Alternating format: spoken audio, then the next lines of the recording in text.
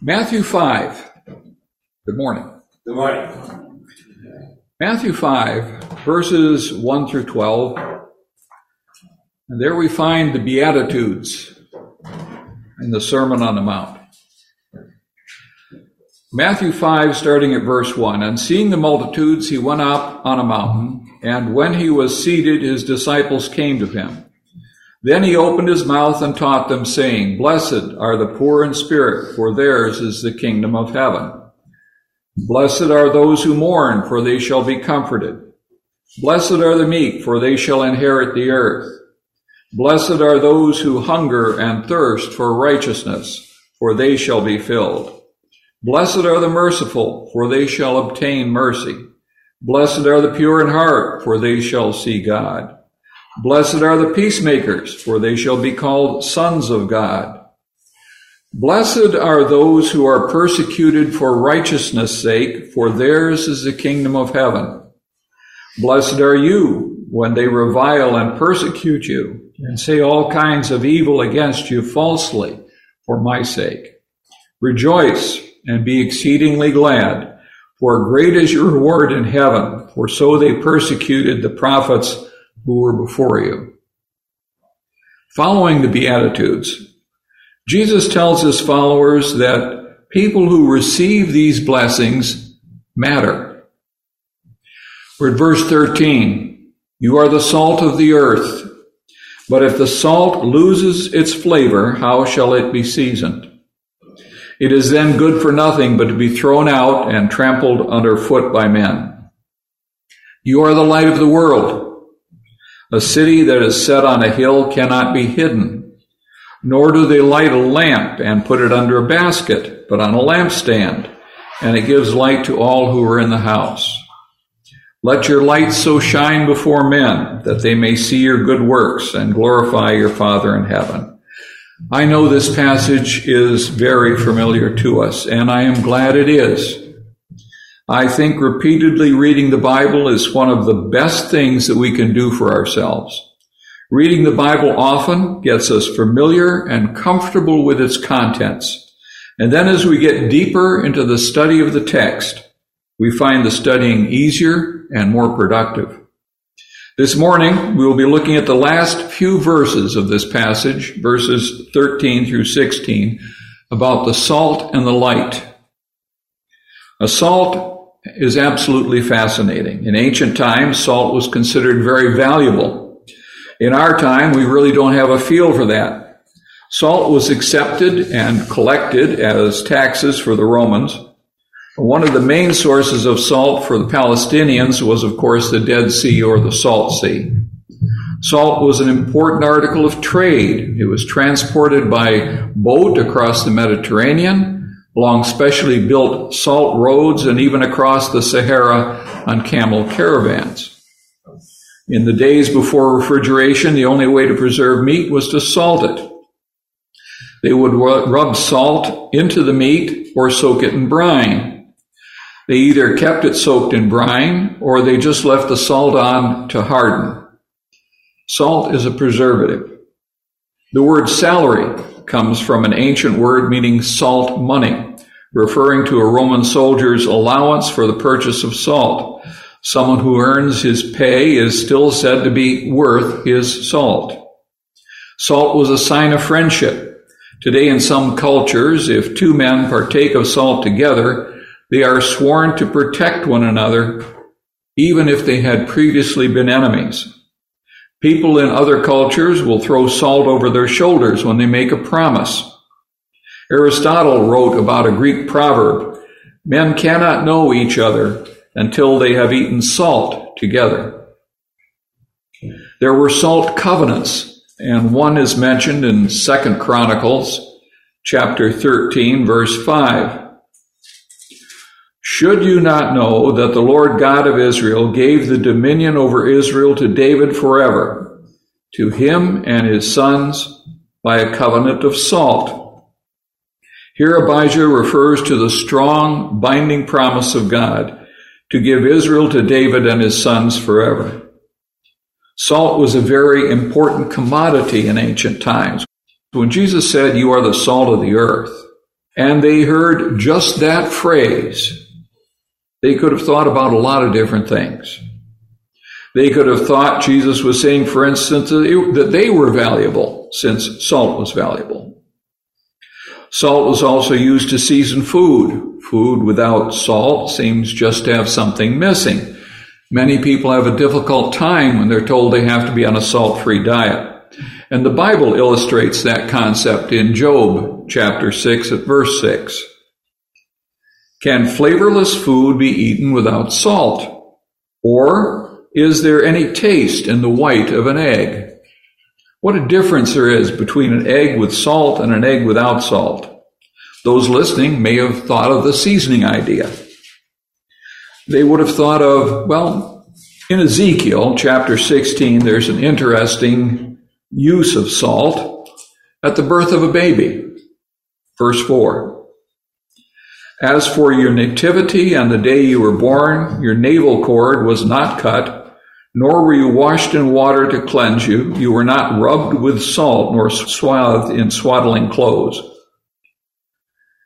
It was a practice in ancient times that when a baby was born, it was first washed with water and then salt was rubbed all over the baby's body. The practice is not well understood now. It may have been that in the process of birth, some nicks or scratches occurred and the salt would have acted as a healing agent that would have been good for the skin. It may have had something to do with the idea that salt would help toughen the skin of the newborn. A baby, however, that was not salted at birth was considered neglected in very ancient times. Salt, though, could also serve a destructive purpose. In Judges 9, verse 45, so Abimelech fought against the city all that day. He took the city and killed the people who were in it, and he demolished the city and sowed it with salt. Land that has been salted will not grow most plants that are used for food. Asparagus has a higher tolerance for salt in soil, higher than most of the weeds do. Therefore, it was an old practice in my parents' day and grandparents' day that you would take the salty water from the ice cream maker and spread it over the asparagus to kill the weeds. However, that's no longer done because too much salt can build up in the soil, and eventually that will kill the asparagus as well. Salting land was a horrible thing to do. Salting the fields of an enemy was almost unheard of. In fact, Judges 9 is the only time in the Bible that I can think of where it was done. In history, the Romans did do the same thing to the city of Carthage, though. We can see how the statement, "You are the salt of the earth," could take people's minds in several directions with several understandings. I'll mention to you in passing a few of the things that commentators suggest on this passage, and I'll tell you which one I think is best. Some commentators think that Jesus had purity in mind here. Salt is white. White is a symbol of purity. Some state that Jesus was connecting the salt with verse 8, "Blessed are the pure in heart." Certainly it is true that we are to be examples of purity and hold up God's standard in thought and speech and action. Though when Jesus talked, for instance, about whited sepulchres, he certainly was not talking about purity there. He was speaking of looking pure and being corrupt. The whiteness there did not have a good connotation at all. If Jesus is connecting purity with the whiteness of salt here, I don't think that's his main point. Another thought is that he's talking about flavor. You are the flavor. You're the flavor of the world. Without you, the world is just tasteless. Well, there is a sense in which we flavor the world. 1 Corinthians chapter 7, verse 14. It says, "For the unbelieving husband is sanctified by the wife, and the unbelieving wife is sanctified by the husband. Otherwise, your children would be unclean, but now they are holy." Does the world think of us as salt, though? I suspect not. I suspect the world in general thinks we make the world tasteless. They have connected Christianity with that which takes the flavor out of life. Well, I don't want to be a Christian. You can't do anything. The English poet Swinburne, considered to be a poet of the decadent school, wrote, "Thou hast conquered, O pale Galilean. The world hath grown gray from thy breath." Quite a statement. You have lulled the world into gray. Although there is a sense in which we are symbols of purity in the world and we do flavor the world, I don't think that's quite dead center on what is meant when our Lord says you are the salt of the earth. A third opinion is that salt stings, and many commentators point this out. Salt does indeed have medical applications. Today we still use salt for easing pain of canker sores, ingrown toenails, insect bites, sore throat, and heat cramps. We also use it in neti pots for sinus problems, as a soap for tired feet, and to relieve the scaly patches and inflammation of psoriasis and eczema. Some would say Christians are not to be honey to soothe the sinful world, but salt the world to help heal it. 2 Corinthians chapter 2, verse 15 says, "For we are to God the fragrance of Christ among those who are being saved and among those who are perishing. To the one we are the aroma of death to death, and to the other the aroma of life to life." As McGarvey put it, to the unbelieving, the news of the gospel is from one who was crucified and is dead. So for them it is an odor of death unto death, even eternal death. But to Christians, the news of the gospel is from life, that is, from the one who is alive forevermore. Hence, the news of the gospel is from life unto life in them that are saved. There are times when we get into the wounds of the world, whether we really intended to or not. There are times when we have to say things to people in the world that they don't want to hear, and they don't take it very well. I suspect, though, that's not all there is to the salt the Lord is talking about here. Another function of salt is to create thirst. The body does need some salt to maintain a proper balance. The human body regulates how much sodium it contains. If levels are too high, we get thirsty and drink, then the kidneys speed up the process of getting rid of it. We are told too much salt can lead to kidney stones, high blood pressure, and cardiovascular disease. Too little sodium can lead to nausea, vomiting, headache, confusion, fatigue, and muscle cramps. Sometimes we have that effect in the world and create a kind of interest or thirst. What is that you've got? How can you be so peaceful in this or that situation? Where does your contentment come from? We are the salt. They may not like our theology, they may not want our Christ, but they see the lifestyle in us that makes them thirst for what Jesus brings. Is that what Jesus is talking about? Well, he may have elements of all of this in his possibilities. I can see from those commenting on this passage what they are picturing, because we ought to be pure in the world. We ought to flavor it. We ought to sting it at appropriate times as salt in a wound.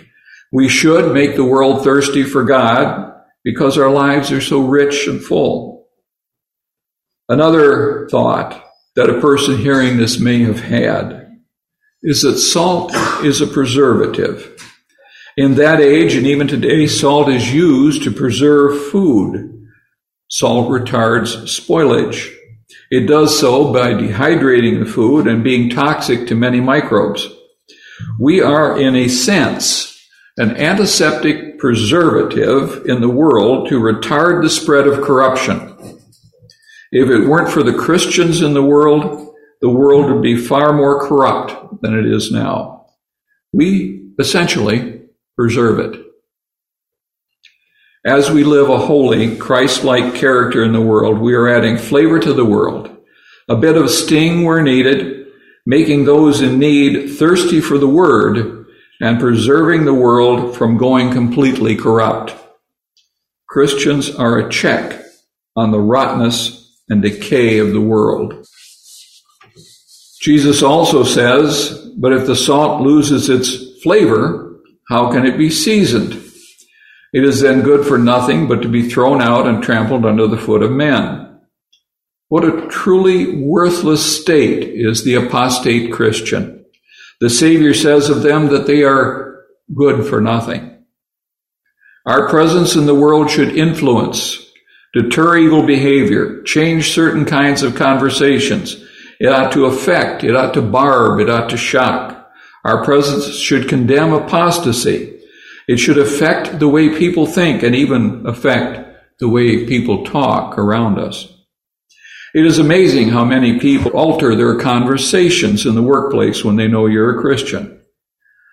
If we're going to do that, we cannot live the way the world lives. We are in the world, yet different and separate. We are the only restraint on the rotting carcass of humanity. It's absolutely astounding how God uses something as humble and basic as us. God gives a noble purpose to ignoble people. When he made man in the beginning, he did not use silver or gold or even iron. He used common dirt. When David was used to deliver the children of Israel from the Philistines, he did not use Saul's kingly armor.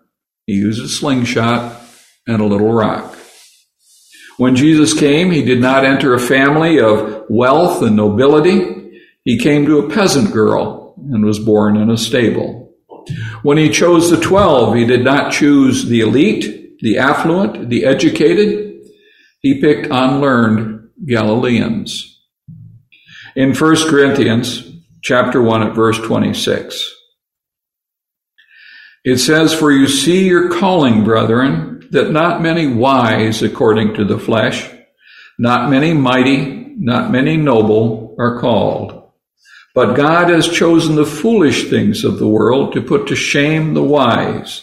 And God has chosen the weak things of the world to put to shame the things which are mighty. And the base things of the world and things which are despised, God has chosen, and the things which are not, to bring to nothing the things which are." It's always been this way.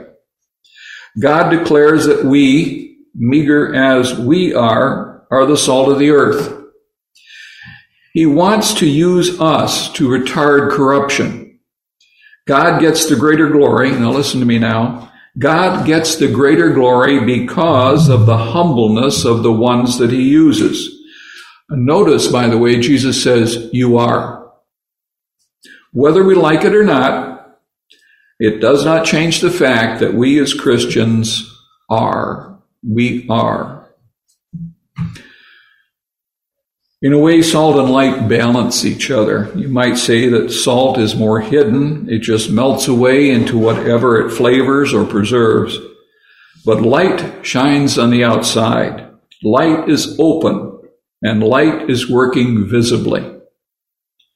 We affect our society's thinking and living by the power of our lives. We turn on the light so that everybody can see the message that we want to give. It isn't just our words, but our overt, open, godly conduct. We are both a subtle influence like salt and a blatant influence like light. Salt cannot change corruption into incorruption. Salt only retards the corruption. We have to shine the light of the gospel to transform corruption into incorruption. Verse 16 says, "Let your light so shine before men that they may see your good works and glorify your Father in heaven." It implies that they have heard something about the Father, which is in heaven. If they're going to glorify him by seeing us, they have heard something about him somewhere along the line. And this implies a life and a message, lived and spoken. Often people ask, what's more important, the Christian walk or the Christian talk? To me, they're like two wings of an airplane. You're not going to get off the ground without both of them. They're both important. And here's an interesting thing. In the first chapter of the book of Acts, the very first verse in Acts 1:1, Luke writes, "The former account I made, O Theophilus, of all that Jesus began to both do and teach." There's both of them right there. Do and teach. Those two things go together, the living and the speaking, living the righteous life and speaking the truth in love. I'm going to give you a couple of quotes here. 1 John chapter 1, verse 5. God is light, and in him is no darkness at all. Psalm 119, verse 105, your word is a lamp to my feet and a light to my path. God is light, his word is light.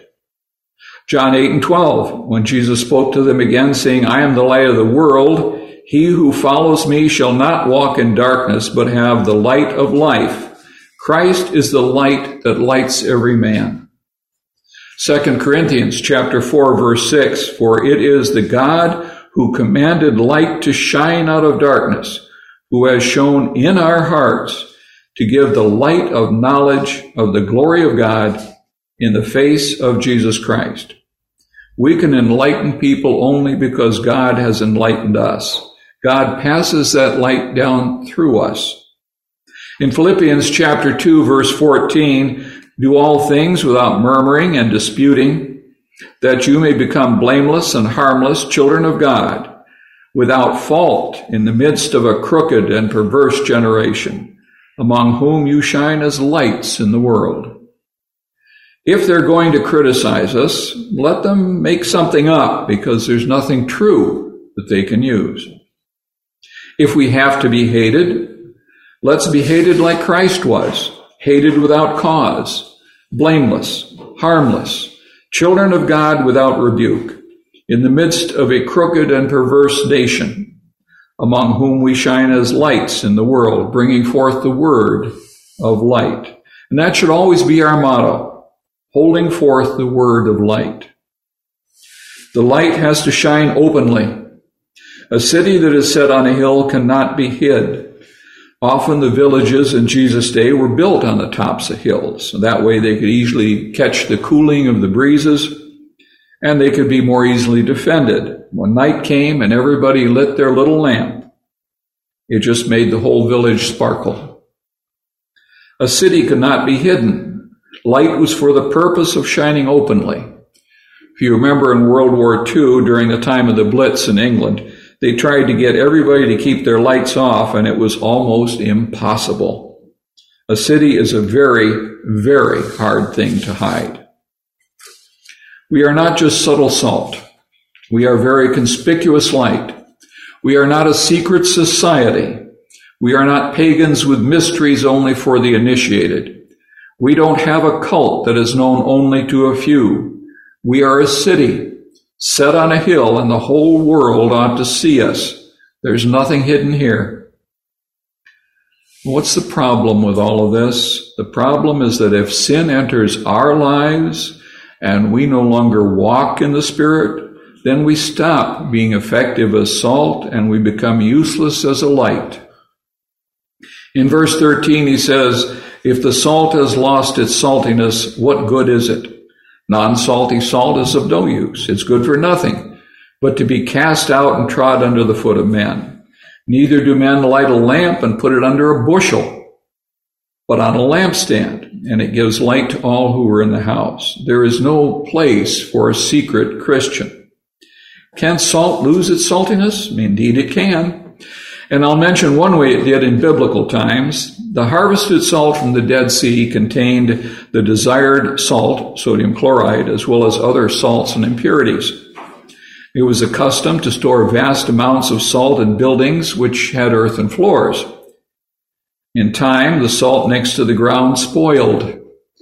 It absorbed moisture, became bitter. Since that would be harmful to the land because of the salt content, no man would allow it to be thrown on his field. The only place left was the street where it was trodden underfoot. The Greek word here means flat and tasteless.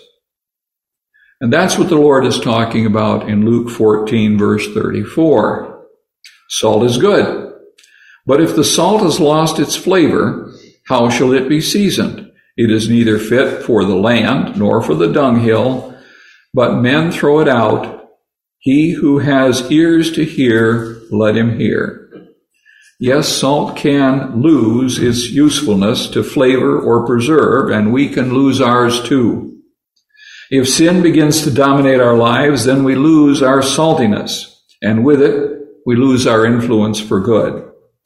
We cannot retard the corruption of the world any longer because we are of the world, and there is nothing to distinguish us from the world anymore.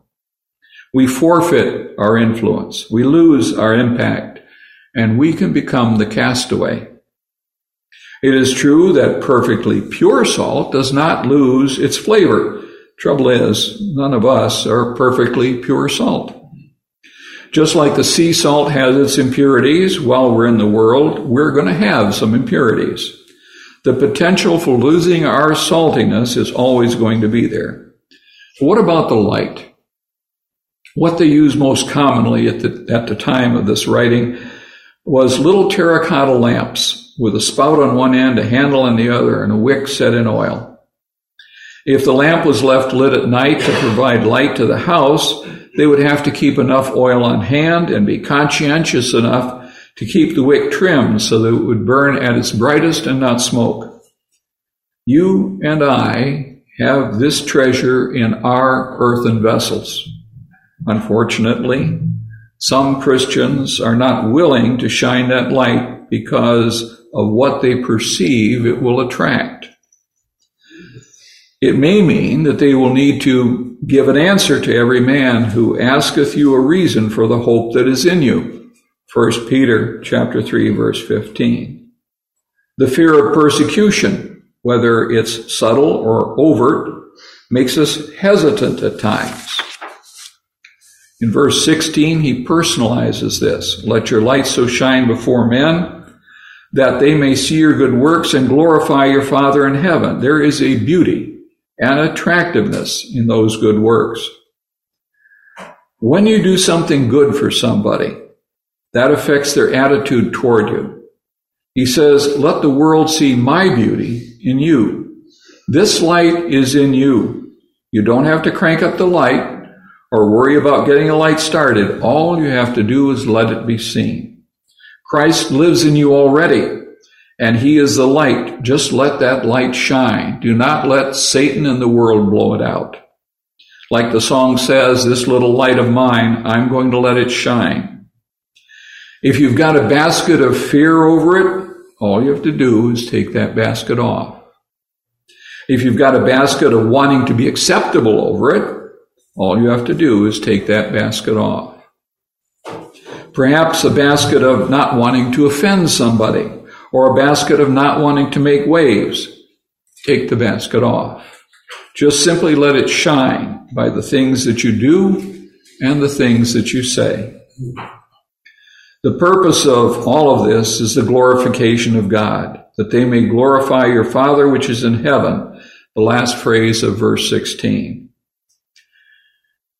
If that is not your priority, then you're more concerned with yourself than you are with God's glory. If your top priority is the glory of God, then you will be salty. Salt and your light will be made manifest. Those people 2,000 years ago needed to hear the basics, and we who know the Bible still need to hear and remind ourselves. What is this about then? It's about your personal influence. As Christians, we have been given the greatest gift of all. Freely. All we had to do is accept it. Eternal life with our Creator. We are also then given the ability to share that gift with the world and honor the giver. How? Through our life, through our personal influence. What about your personal influence? What's it like? What happens when you walk by? We need to live and talk so that the world can see who God is and that we belong to Him. This very day, some have passed out of this world. Tomorrow, more will pass into the next world. We never know who it's going to be, and it's often surprising. If you were to die tomorrow, what would be said? What could be said? That you made a difference in the world? Sweep through this life as salt and light and make a difference. We know it is not always going to be easy. It seems it's probably going to get harder in this world where we live today, not easier. But just because the world makes it hard on us, we should not hide or keep our mouths shut. We work God's plan that is in us. The way to change the world is not to go out and try to change the world politically. It isn't to rewrite the laws or march and protest. It isn't to use technology for altering society. The way we change the world is to infiltrate it with godliness and righteousness and holiness and affect it from the inside out. Those other things I mentioned aren't wrong. It's just they are powerless to change the world. The way to do it is through the influence of godly people. In Matthew 23, Christ told his disciples that the scribes and the Pharisees were successors of some of the dignity and authority of Moses, not in the sense of really possessing such authority, but in the sense of being responsible for teaching Moses' law and faithfully interpreting it to the people. Yet they did not practice what they taught, and their lives were amiss. In verse 37, Christ says, "How often I wanted to gather your children together, as a hen gathers her chicks under her wings, but you would not." God is willing, yet we may cause him tears because we too can be unfaithful. May we live our lives to this marvelous commandment. May God make us different, that the world may be different because we are. God may call us in the days ahead to stand up and be counted for his cause. We don't know what the future holds. Hebrew 12 verse 4 says, "You have not yet resisted to bloodshed, striving against sin." In this country, we haven't been murdered yet, but that time could easily come. Things have accelerated recently where we can see possibilities that could really occur even during the lifetime of those who do not have much earth lifetime left. We don't know what the future holds, but we need, each of us, to come to grips with our intentions. Right now, you've just got one life, one shot at life while you're here. You've chosen Christ. You love Christ. His word has penetrated your heart. We have been redeemed at a price, and he paid that supreme price for us. He bore the blows that should have been borne by us. We're only the salt and the light. Let's be different and let us make a difference. We learn from the New Testament how to be saved. We need to hear the word, believe in Jesus, repent of our sins. We must confess our belief that Jesus is the Son of God and then be baptized for the remission of our sins. If we follow these steps, the Lord adds us to his church. Perhaps there's someone in the assembly today with the need to be buried with Christ in baptism. If you've never done these things, we urge you to do them today. If anyone has this need or desires the prayers of faithful Christians on their behalf, we encourage them to come forward while we stand and sing our invitation song.